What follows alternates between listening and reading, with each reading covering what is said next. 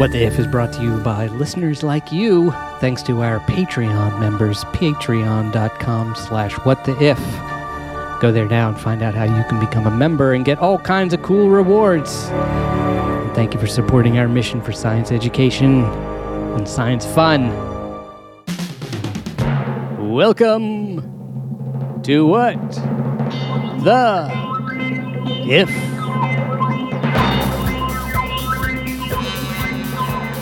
Tiny Hardy Creatures Edition.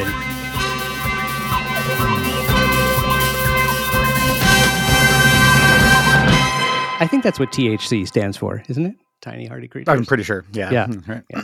If I remember my acronyms correctly, my TLAs. Yeah. Yes. That very literate voice you hear is that of Professor Matthew Stanley of New York University, historian of science. How are you, sir? I continue to exist. I've been wondering how fast I can be shot out of a cannon, but as yet, I have no information on this, so maybe we can resolve some of that. Yes. Yes. That's just a tease of what our upcoming If is, our thought experiment for the week. I'm Philip Shane, documentary filmmaker, lapsed scientist, and science fan. And also with us, as always, almost as always, never often enough. You can never have too much of almost Dr. Gabby Panicia, virologist from Rockefeller University. How are you, almost doctor? Well, it's the almost part that's been really grinding my gears. It's officially the depths of thesis writing, which, as I was telling Matt before the show, is basically just absolute ennui for like 8 to 10 hours a day, followed by what can only best be described as revenge bedtime procrastination, in which now that I have a period of time to turn my brain off and do something else, I stay awake for far longer than I should, because this is a way of, I guess, taking some kind of control over myself back. So it's going, but, now I'm understanding what everybody says. Kind of like, oh, yeah, the thesis. Oh, boy. Yeah. I'm in the oh, boy. To use the technical term, yeah. Yeah. And how many pages, give or take, do you think that?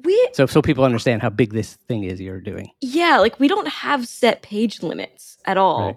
But right now, my introduction with no figures is I think it's 14 pages. Yeah, it's 14 pages single spaced. And then there's going to be figures that I'm going to add that are going to explain things visually. So Yeah. all said and done, just my introduction is probably going to be somewhere around 30, 35, 40 pages. So fairly beefy. And then I have 3-4 more chapters to write. Wow. So yeah, it's a decent thing. And I've got about 2 months left to write it. So right now, it took me about a month to write the first chapter. So now I can no longer keep at that pace. I must now write chapters in 2 weeks. Wow. You'll do it. Well, we'll keep moving so you can get back to that. And those of you listening, I know you're eager to know what in the world is going on. Matt, can you explain what people have accidentally stumbled into? What they've accidentally stumbled into? Yes. Well, what they've stumbled into is, I don't know if it's the best of all possible worlds or the worst of all possible worlds, but we're changing up the possible worlds and putting you in a new one. And then you can decide for yourself whether the changes we've made to reality are to your liking or not. And hopefully we'll learn something along the way. Excellent. And by the way, I just want to mention, give a shout out to a couple of our newest Patreon supporters, Chuck and Doug, both of whom joined us recently, and we thank you very much. And we give a thanks to all our Patreon supporters. It's their fault. Anything that happens tonight, it's all their fault. We just blame them, blame it on them. If you would also like to become a holder of blame, we would encourage you to go to patreon.com/whattheif and check it out. The if this week, which is what we call the thought experiment that we're going to run with, comes to us ripped from the headlines, but a little while ago. But they're always in the headlines. These little creatures, the tiny hardy creatures I referred to earlier, pop up in the headlines periodically. But one of the more recent times that they did was there was it Israel, I believe, had landed a spacecraft on the moon. Just about every country in the world is shooting things at the moon these days, by the way. Mhm. So the moon is either very happy or very annoyed. Certainly not lonely. Not lonely, exactly. And just about all of them crash. Space is hard, as they say. And none of these craft have had people on them. Well, the United States is sending people. I'm not sure, possibly even in the next couple of years, allegedly. Yeah, next, and I believe it's going to be an all-female crew. Is what they're talking about. Or at least no, but we can do that another time. But no, that's not the case. Okay, all right. This is good. The show is already off to a good start because we're just throwing out nonsense. But net zero information. That's right. Exactly. It can be a footnote in Gabby's PhD thesis. But there are these little creatures that were on board this craft that crashed on the moon. And Gabby, can you explain what these little creatures were as a setup, and then we'll begin our if. Yeah, so these little guys were tardigrades. So they're the sort of microscopic. You can see them under like a low power microscope, but you can't really see them with your naked eye. They're these little creatures that sometimes people call water bears because they are sort of round and pudgy with, I think it's anywhere from 4 to 6 little legs. Actually, I think it's like 6. Actually, maybe 6 or 8. Okay. Clearly, I don't understand what I'm talking about. With an unspecified number of legs, which I will give you the details on when I can actually see a picture of a tardigrade. But they're really famous for the fact that they can survive some really extreme conditions. That it's one of these things that, despite it's this tiny little squishy little microorganism that lives on moss, and they have fairly complicated internal structures. It's not just like a bacteria where it's just sort of goop and proteins floating around in there. It's got like a little primitive brain and intestines and things like that, and they can be frozen solid. They can be like survive the vacuum of space. They're just relentlessly hardy little guys. And so that, I think, is what makes them really tremendously interesting. They also have somewhat of a similarity to, I'm looking at pictures of them now, to the worms on Dune. The scale is obviously extremely different. And the worms on Dune, the sandworms on Dune, don't, in the movie and the book, Dune, the multiple movies and many multiple books of Dune, they don't have legs on Dune, of course, but they're very similar. And I say that because instead of a face, they just seem to have like a giant mouth, like one single round mouth. Yeah. And it's I saw it, I think it's 8 legs. Yeah, it's 8. Okay. There we go. And what's deceiving about the pictures when you look at them, and I do encourage you to look at the pictures of them, and I'm sure they will wind up in the cover art for this episode, so they may be right there on your podcast app right now. But they don't look as small as they actually are, right, Gabby? How big are these, or how tiny? The actual size of a tardigrade? Yeah. Let me see. I mean, they're very small. I don't know. 1.5 millimeters is the largest. 1.5. Actually, that's a little bigger than I would have expected. Actually, yeah, but the smallest are below 0.1 millimeter. Okay, so they vary a lot. So they vary a lot. A factor of 10. That's enormous. Wow. But that's here. So 1 millimeter is what, the width of a grain of rice, maybe not the length, but the width. Yeah, oh, wow. I think so. Yeah. Okay. And 0.1 would be twice the width of a human hair. Wow. They're pretty small. But like I said, you can see them under like a low power microscope. So you don't need that much magnification to see them. It's just kind of helpful. Right. And the astounding thing about them, and in fact, one reason I'm sure that they were on, they've been flown in space multiple times, I believe, is because of their hardiness. Is that right, Gabby? How would you tell us about these extraordinary properties of the tardigrade? Yeah, I mean, so like I said, they have been able to survive truly ridiculous conditions. So in general, you can find tardigrades in the wild in a number of different locations. So places like, hot springs that are really hot aquatic environments. Apparently, they've been found on top of the Himalayas, Wow. deep sea regions. So, like, it's one of these things where they're sort of everywhere. So clearly, they're able to, like, at least some species of them are able to tolerate pretty extreme conditions. Yeah. But in particular, when people have actually gone about testing it, they found them to be resistant to vacuum. So if we try to go out into the vacuum of space, we freeze, and then also we kind of like explode if you've got air in your lungs, because that's all going to want to go out. Tardigrades are just kind of fine. They sort of desiccate. They have like a very like a hardy form. It's called I don't know exactly how to pronounce it, tun form, TUN, ton form. But it's sort of just like they make a little ball out of themselves, and they're really good at surviving anything, and then they can just be like dispersed by like wind, almost like spores from a fungus. So it's the unique juxtaposition of this is a more complex organism than just a bacteria or any other like single-celled organism. It does have organs, like I said, or like primitive organs. But it's still able to be so ridiculously hardy of a creature. Yeah. So what do they spend their time doing? Well, I believe like most creatures, I believe it's mostly eating. Okay. All right. Eating, excreting, and reproducing.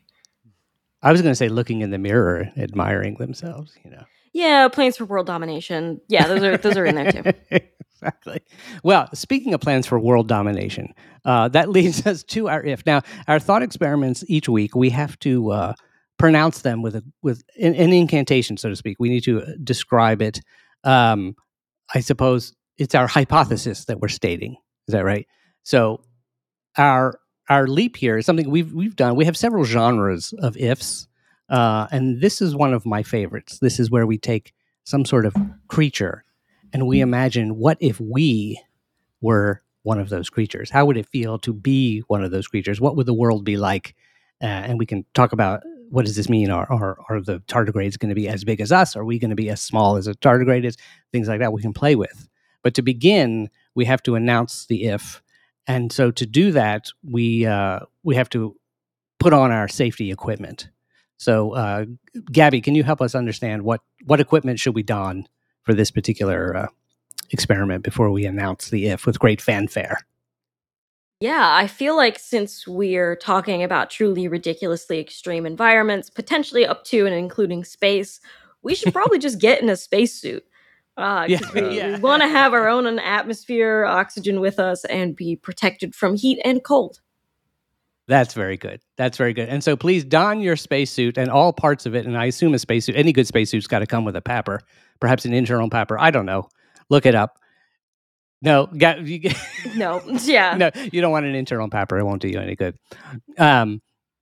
Also put on your, pull down the little, what's cool about spacesuits is you get like that gold visor. That's like a particularly badass move, I think, when you get to pull down your gold visor to protect yourself from the sun. As we ask, what the if?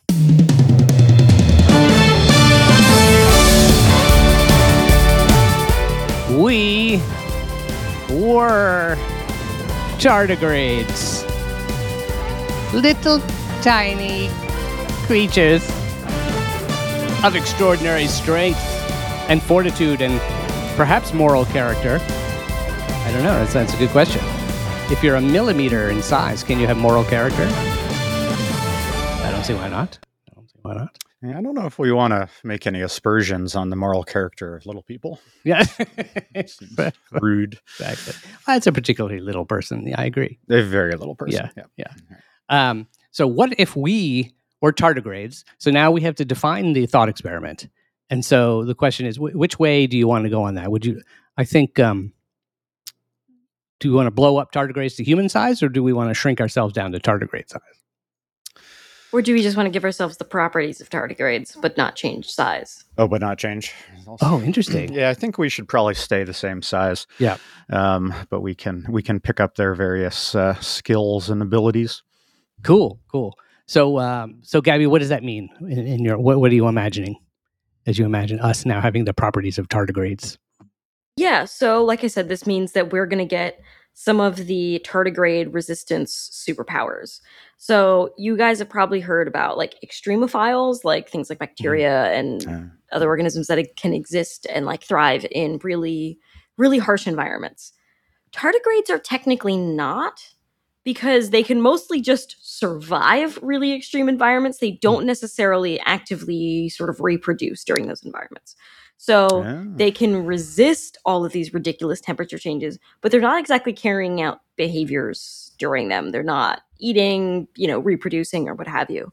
But as far as to actually talk about what they do survive, because it is kind of ridiculous, you can keep them for a few minutes at like over 300 degrees Fahrenheit. Whoa. They can survive like 30 years in this like really, really low metabolic state. Like, think like cryo sleep basically at like -4 degrees Fahrenheit or like -20 C. So like you can put them in the freezer basically for like 30 years and then dust them off and thaw them out and they're fine. That's amazing. Apparently Wow. they can survive a few days at minus like a little bit below -300 Fahrenheit, which is also insane. As far as impact, so this one came into play when people were trying to figure out if any tardigrades survived from a crashed lunar lander, because the tardigrades had been on that. Delightfully, they decided to load them into bullets to test what impacts they survive. I think that is truly the most delightfully ridiculous but still scientifically robust method I can think of. But they could withstand essentially speeds of moving like 825 meters per second, which is outrageous. The fact that they could be launched at that speed, impact, and then just kind of be dusted off again, insane. They can I also wonder whose survive job extreme. it is to load the tardigrades into the bullet. What's the skill set for that? I don't know, because their method so I went and I found the paper and I looked at their method section. It did seem pretty like straightforward, but it wasn't like incendiary bullets. It was a gas gun. So Okay. they sort of had it was a gas gun shot into a chamber at vacuum to try to mimic space, so high impact, no atmosphere. And then I think because it was a gas gun, they could control the speed that it was being launched at.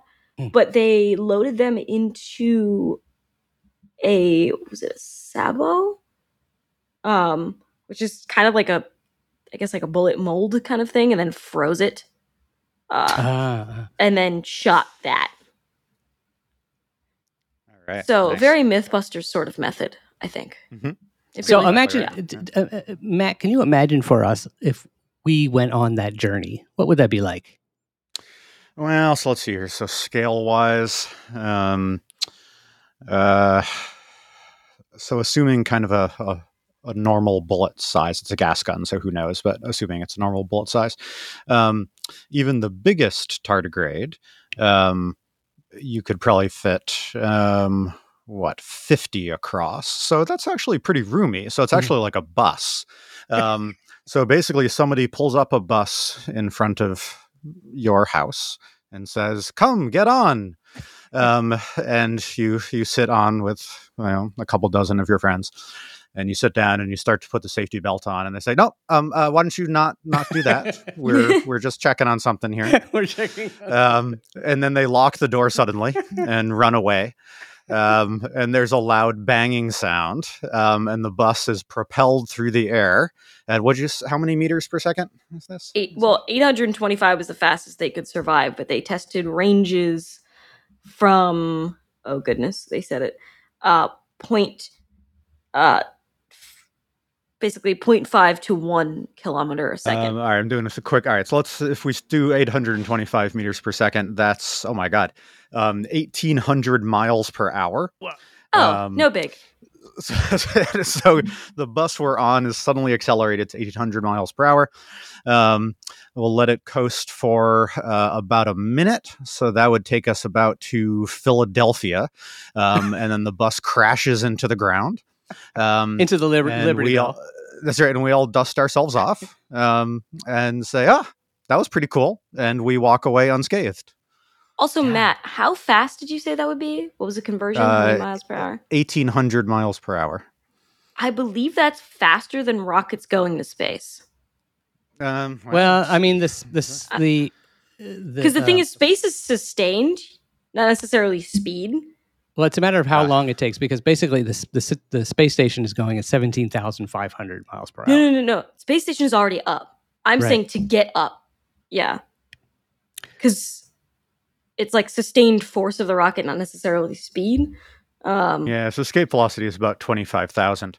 Whether For or low not Earth orbit, though, you could get, I don't know. We'd have to check. It's probably not quite enough to get us into orbit, unfortunately. But that's still pretty. But I think still pretty good, right? I mean, a lot faster than Alaska Air. True. Alaska Air, a fine plane, by the way, a fine airline. But this is actually interesting. Just tiny little science, little tiny physics point here is that what matters is how fast it takes to get to that speed. So when humans ride a rocket, it does not go from. In other words, it eventually gets to 17,500 miles an hour. It has to match the speed, but this goes over a very long period of time, and it's using other effects as well. But when it takes off from the launch pad, it doesn't go that fast, right? No, so usually for this sort of thing, like if you're testing it with a gun type environment, you're interested in the rapid deceleration. So when it smacks into the wall, that too, yeah. That's usually what kills you. Yeah. As physics teachers like to say, it's not the fall that kills you; it's the sudden stop at the end. That's true. So if humo tardigrades, as we are now, can survive rapid deceleration from that, then we're good to go. I should say, traffic safety is no longer an issue. Yeah, actually, I think one of the first things that jumps out is that you mentioned that transportation, it can be a lot faster. Yeah. Right. Elon Musk's boring company would be all over this, building tunnels everywhere and rocket cars. It also interests me because, so I think we've talked about this before with I think did we do a cryo sleep episode, but we were talking a bit, it wound up being interesting about time and how that would mess with time. Yeah. A similar phenomenon is there with tardigrades, right? If you can be frozen for 30 years and just exist in this state that's completely metabolically inert, why would you not just do that for long distance travel? I'm going on a 20-hour flight, or I could take a much cheaper, I'm thinking cargo ship kind of thing. It's going to take me a month to get there. But for me, I can just, step into a freezer and then wake up when they thaw me out a month from now and be on the other side of the planet. For you, it probably wouldn't be that bad of an experience. You're not even going to get hungry on that. Like I said, they drop their metabolism super low. So rather than being on a 6-10 hour flight where they're serving only peanuts or pretzels and you're like, oh my God, I need real food. A frozen tardigrade human is just going to walk off the ship at basically the same level of hunger as when they got on. That's a good deal. And so that also means interstellar travel can be a thing. Because even if it takes 1,000 years to get to the next star, they said we'll just snooze the whole way. Don't even have to worry about how many peanuts we have in the spacecraft for that. So that would be quite nice. So so we can colonize space without too much trouble now. Yeah, I think so there's a couple other properties of tardigrades I didn't really get to mention yet that I think also really help for space. So they're pretty good with being dehydrated.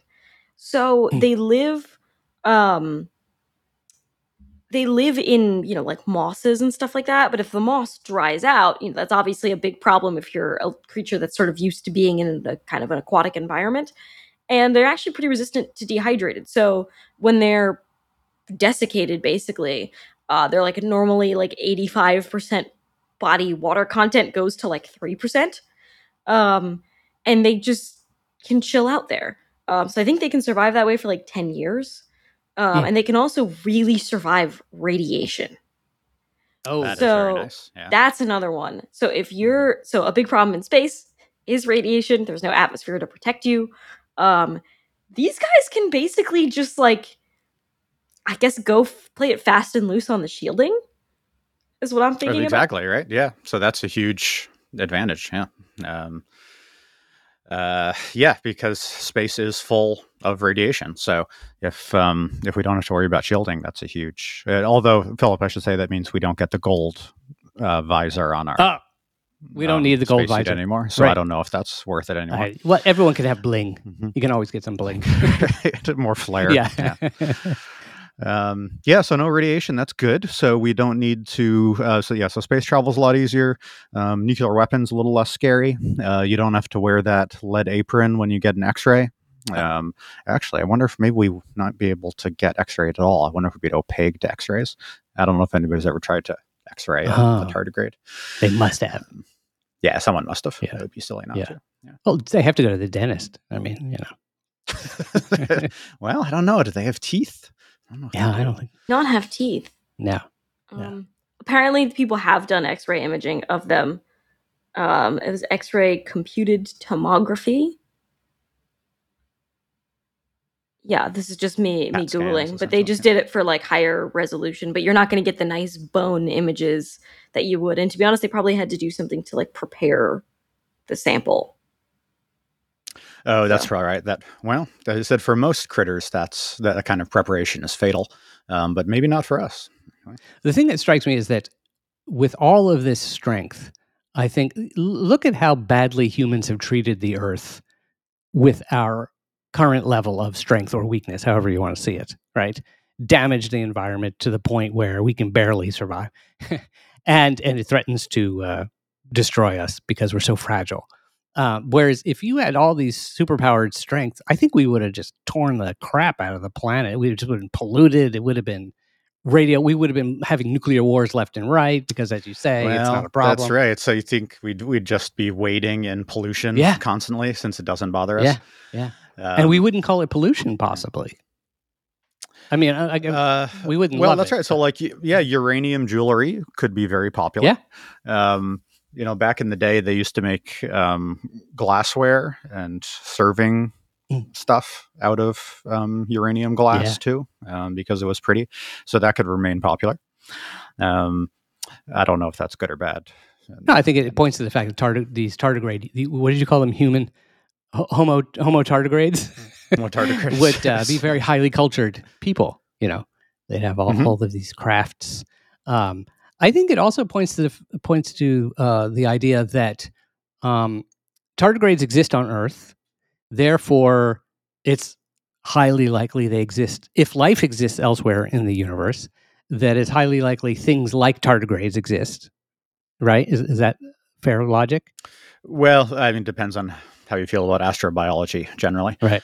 But you could say if it's possible anyway. We know that it's possible. Yeah, it's possible. If there's biological structures that allow for it, then it's at least possible. And as you were saying earlier, this building a space program for super hardy creatures is much, much, much easier. So it seems to me it's not impossible that the first aliens we meet, or that the vast majority of aliens out there, at least the first wave of creatures that began exploring the universe, are tardigrade-esque.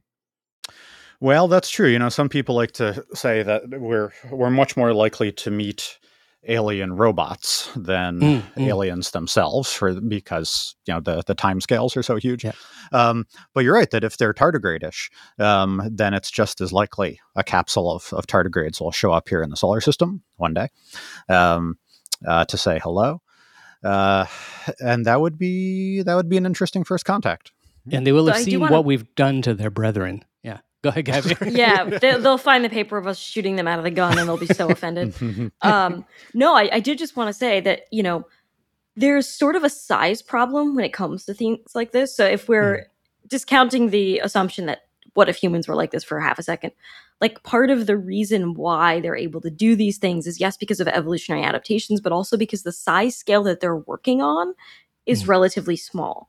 So if you look at the number of smaller organisms that are able to survive, for example, being frozen, it's significantly more than the number of larger organisms that are able to survive being frozen. This is the problem that we ran into when we were trying to first do like cryogenic things. I think like the largest animal we ever were able to freeze down and re-thaw out was like a rat. Anything larger than that, the freezing process didn't really work right. So I'm presented now with the frivolous idea that maybe our first contact is with a tiny, tiny, tiny little spaceship of tardigrade aliens that we probably wouldn't notice because it's the size of a book of matches. Yeah. just sort of being flung haphazardly through space because they don't really have to care. I mean, literally, it could be a set of tardigrades in a book of matches, and they'd probably be fine. Like they don't need a spaceship, right? yeah, no, they just launched a book of matches into space, and they're cool with it. They'll get where they need to go. There is a great Twilight Zone episode like that, if I remember it correctly. The whole thing takes place inside like a flying saucer, and they're alien and they're people. They seem to be on a mission, and they're going somewhere. And then again, I might have this incorrect, but at the end, I seem to remember that the craft starts getting buffeted like crazy, and then it reveals that actually this craft is an alien craft, or that is the size of a flea, and someone is swatting it with their fly swatter. Yeah, that's right. That's a good one. Yeah. Classic. So, in by the way, in Three Body Problem, Matt, it seems there are desiccated people. That's right. The aliens can desiccate themselves. Yeah. Do we know if he must have been thinking about tardigrades? I don't know anything about the author or where he was thinking about. Cixin Liu. Seems to be fairly quiet media-wise. Mm-hmm. His translator is very active, but I don't know anything about him interesting. Right. Personally. Right. Cool. So, you are now a tardigrade, and you wake up in the morning, or you're a Homo tardigrade, and little known Kafka story. Yeah, exactly. So you have metamorphosized into tardigrade, and you wake up. How does your day begin? All right, yeah. So we got to go hunting for food. We can eat pretty much anything, right? I actually don't know what they're consuming in algae. Okay. Like, I don't know if they're eating... plant cells, algae, and small invertebrates is apparently the diet. Small invertebrates. All right. Yeah, small invertebrates sounds like we're snacking on cockroaches. But, there's plenty of cockroaches around, so that's fine. Nematodes, things like that, Right. I think. Oh, no, nematodes, I think, eat other tardigrades. Or, What's a it's nematode? probably something else really small. Yeah. Nematodes are little worms, but apparently they eat tardigrades. My scale bars are a little off. I was going to say, a cockroach to a tardigrade would be enormous. Well, I don't think it would be like something like a roach. I think it'd be more like Daphnia, like one of those really... there's all these really, really tiny, water invertebrates that like copepods. Like, I don't know if you've ever really stared at like a really well cycled fish tank, but there's a bunch of like little tiny almost microscopic invertebrates that are just like existing in the water. Oh wow. And like not like bugs, not like crabs. I guess they might be crustacean related. But they're just like really, really, really tiny little dudes. And I think that it's those that they're eating. Delicious. All right, that sounds pretty good to me. So you have your delicious. Now, of course, your whole Whole Foods would stock you've already picked up all the whatever you need. You've gotten these from the grocery store, and they're in your house, and you're enjoying that. Do tardigrades live in groups? So you've got some sort of family-esque in your house. I don't believe they're social though, per se. Well, that does sound like people in a house. Yeah, also true. Nobody socializes, especially in the morning. Yeah. And so you go out on the street and you go to your tardigrade job. And I cross the street wherever I feel like it because cars can plow into me and I'll be fine. Commute is very short because I can just get launched in a rocket. In a bullet train. In a bullet train, literal Quite bullet literally train. a bullet train. Yeah. Right. That would be very handy. I actually don't know if we even need buildings because we don't have to shelter from the elements. We don't need to worry about sunburn. We don't get cold. Yes, I don't even know if we need architecture anymore. We can just hang out. That's interesting. Wow. Yeah, if you didn't need shelter, you wouldn't build. Well, for instance, they do live wherever they want, I suppose. Just because it's interesting or it's whatever, but they don't necessarily build things. So I'm going to guess you live in trees, you live in the grass, you live maybe under the grass. you live near lakes, things like that. But I'm going to guess a society as dense as, for instance, a city, take New York, as we often do, that would be a seriously swarming, an incredible swarm of tardigrades. Like if you looked at this from above, it would be quite shocking. It'd be like when they turn the lights on in the kitchen in Ratatouille and you see all the rats running. Yeah, that'd be great. And I mean, I don't know if any research has been done on tardigrade disease or what ends up killing them at the end of the day. But if they're as resistant to infection as they are to everything else, we wouldn't need doctors or medical care. Oh, so that yeah. could be handy. I'm going to guess it's like everything else. It's greed kills hubris. Okay. They always want to now the thing, since they are part human, they do have what humans want, which is what humans are like, which is a constant dissatisfaction. So to them, the bullet train would be slow, right? It'd be like, oh God, why only 1,800 miles an hour? Right. That's right. Right. The line to get on the bullet train this morning was insane. I mean, to be honest, a fraction of a second. When you were talking about the commute to work, I did sort of imagine like everybody just going to get loaded into like some sort of gun that just shoots you directly at your location, and you just kind of smack into some giant pile of sand that's near where you are, some big target. Exactly. Yeah, that's a great plan. And at 1,800 miles an hour, for the commute from Brooklyn to Manhattan, you could get from Brooklyn to France. Wow. So that'd be pretty good. Yeah. So the planet would seem much smaller to them. Mm-hmm. Yeah. Which would encourage their rapid rise to a space program to move onwards. What do you think? What does the Homo tardigrade aspire to? Best tardigrade we can be? What's that? What would that be? Yeah, they wouldn't think of themselves as particularly hardy, I'm going to guess. Well, it would just be normal for them, I guess. Right. Yeah. And they'd be horrified the first. Yeah, no, my thought is like, I mean, assuming we're making the assumption that there's not a whole evolutionary tree of other tardigrade-like organisms, because maybe for them, the rest of the world is just really crappily built.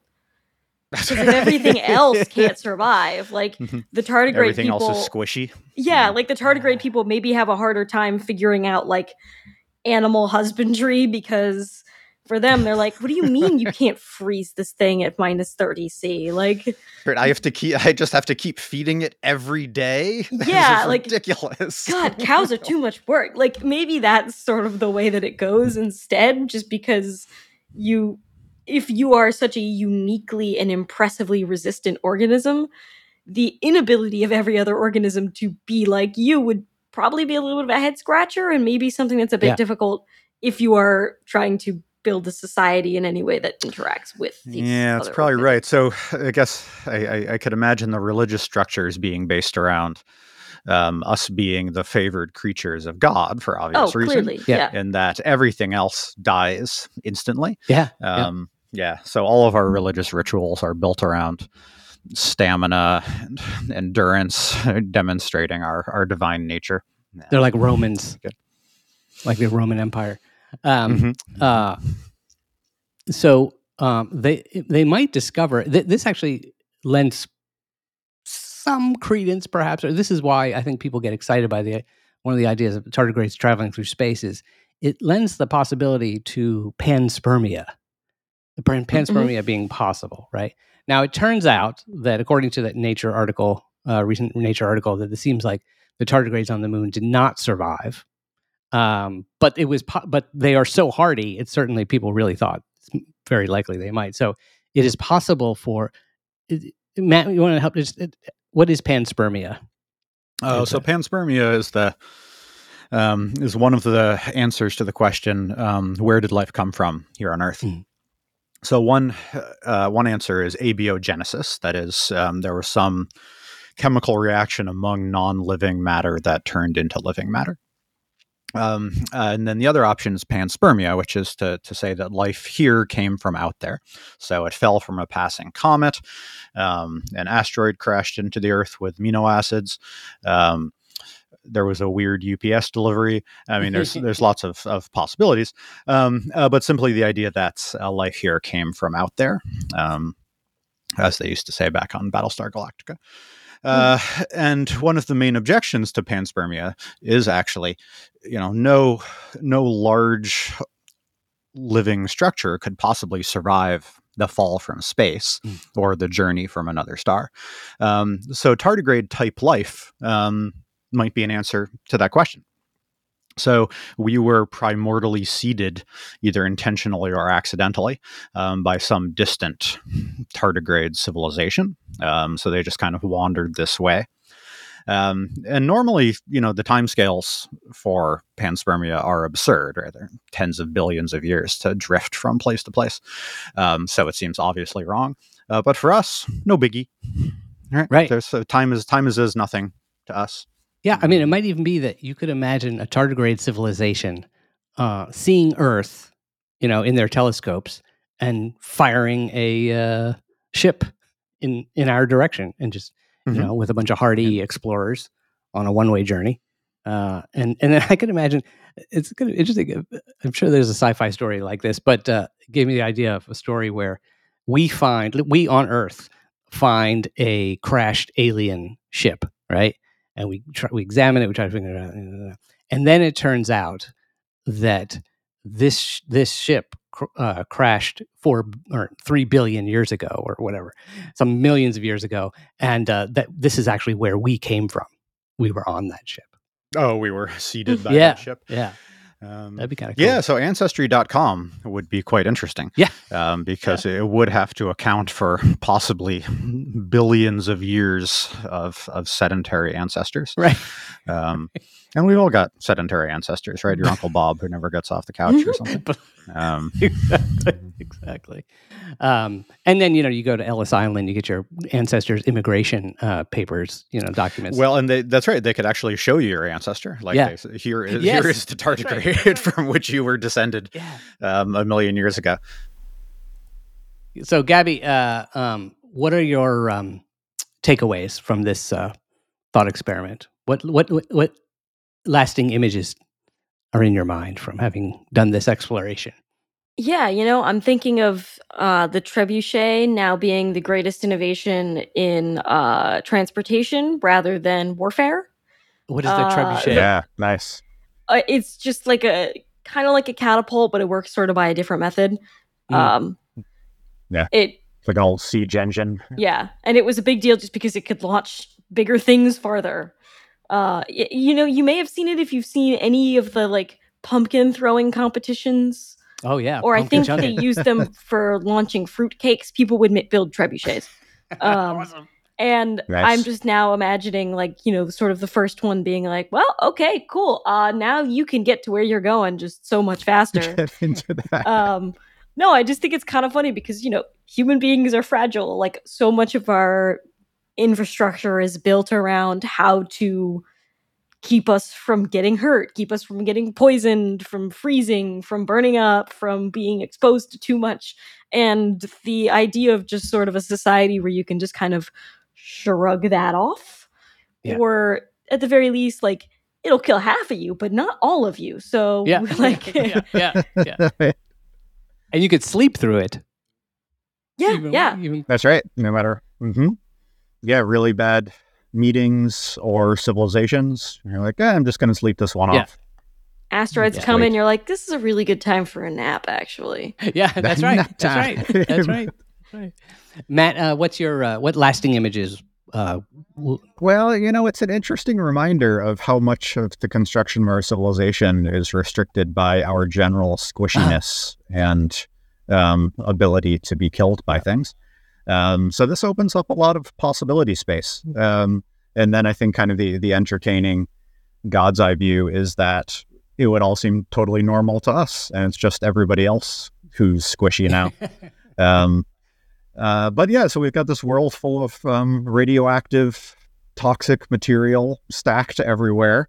as we get hurled through the air at ridiculous speeds. In fact, maybe we use the piles of toxic waste as the landing pads for our trebuchet transportation.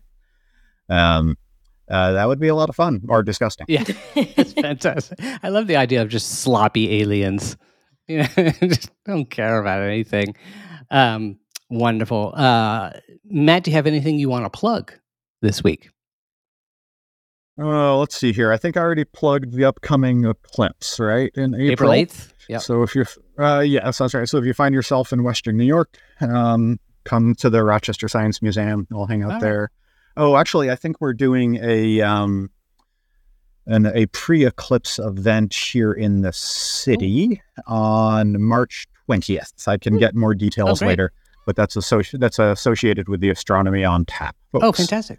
So I'll let you know the deets on that later. Great. See if they want What the If performing live. Anytime. Oh, all right. We could do that during the eclipse, after the eclipse. It's all good. When no one is looking. Yeah. Exactly. Oh, that's cool. So in Rochester Science Museum, so it's like an official event. Is it at the museum where they'll be watching? It is indeed. Oh, wonderful. So there's kind of a few days of events leading up to the eclipse. Oh, excellent. I'll look into that. So come join us for any of those. That's fantastic. Gabby, anything you would like to plug? I can only plug that if you know somebody right now who is writing their thesis, please present them with, I don't know, maybe like a mug of hot cocoa and a cookie and tell them everything's going to be all right. I think that's my only useful plug for this week. Oh, that's very good. That's very good.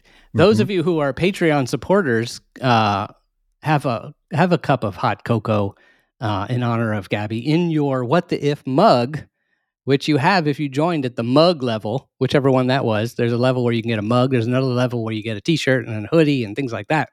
Patreon.com/whattheif. I can plug, I am teaching a class online on Zoom, so anyone can join for this AI, using ChatGPT for documentary filmmakers. So if you happen to, it is oriented towards documentary filmmakers for now. I'll be doing a wider class, I'm sure, afterwards. But if you're a documentary filmmaker or you just think like one, and you want to know how ChatGPT can play a role, what it can do and what it can't do, it's important to know both. Sign up and just go to my website, philipshane.com/class, and check it out and let me know what you think. As always, a reminder, you can send ideas to us to run with. So if you have an idea for an if or a thought experiment, something you've always wondered, is there a creature you've always wanted to be? Is there a creature you're jealous of? Let's conquer that, and we'll just do it. We'll become them for an hour here on the If, or any other ideas. You can go to our website, whattheif.com, and click contact and send us a message. People enjoy doing that. We are still on Twitter, also known as X, at What the If Show, and Facebook and Instagram. I've not plugged our social media lately, so hit us up there as well. Gabby, would you help us now set the stage for the closing ceremonies? Yeah. What are they and why are they? Well, because we've completely ruined the universe, or made it better, depending on your opinion of being a tardigrade person, we now have to set everything back to the way that it was before the podcast is over. Yeah. So as we are stuck here, looking around ourselves, waiting in line to be launched to work, and it's our turn, we can't help but get loaded into that trebuchet, and as it fires us to our day job, shout the name of the show together in unison. What the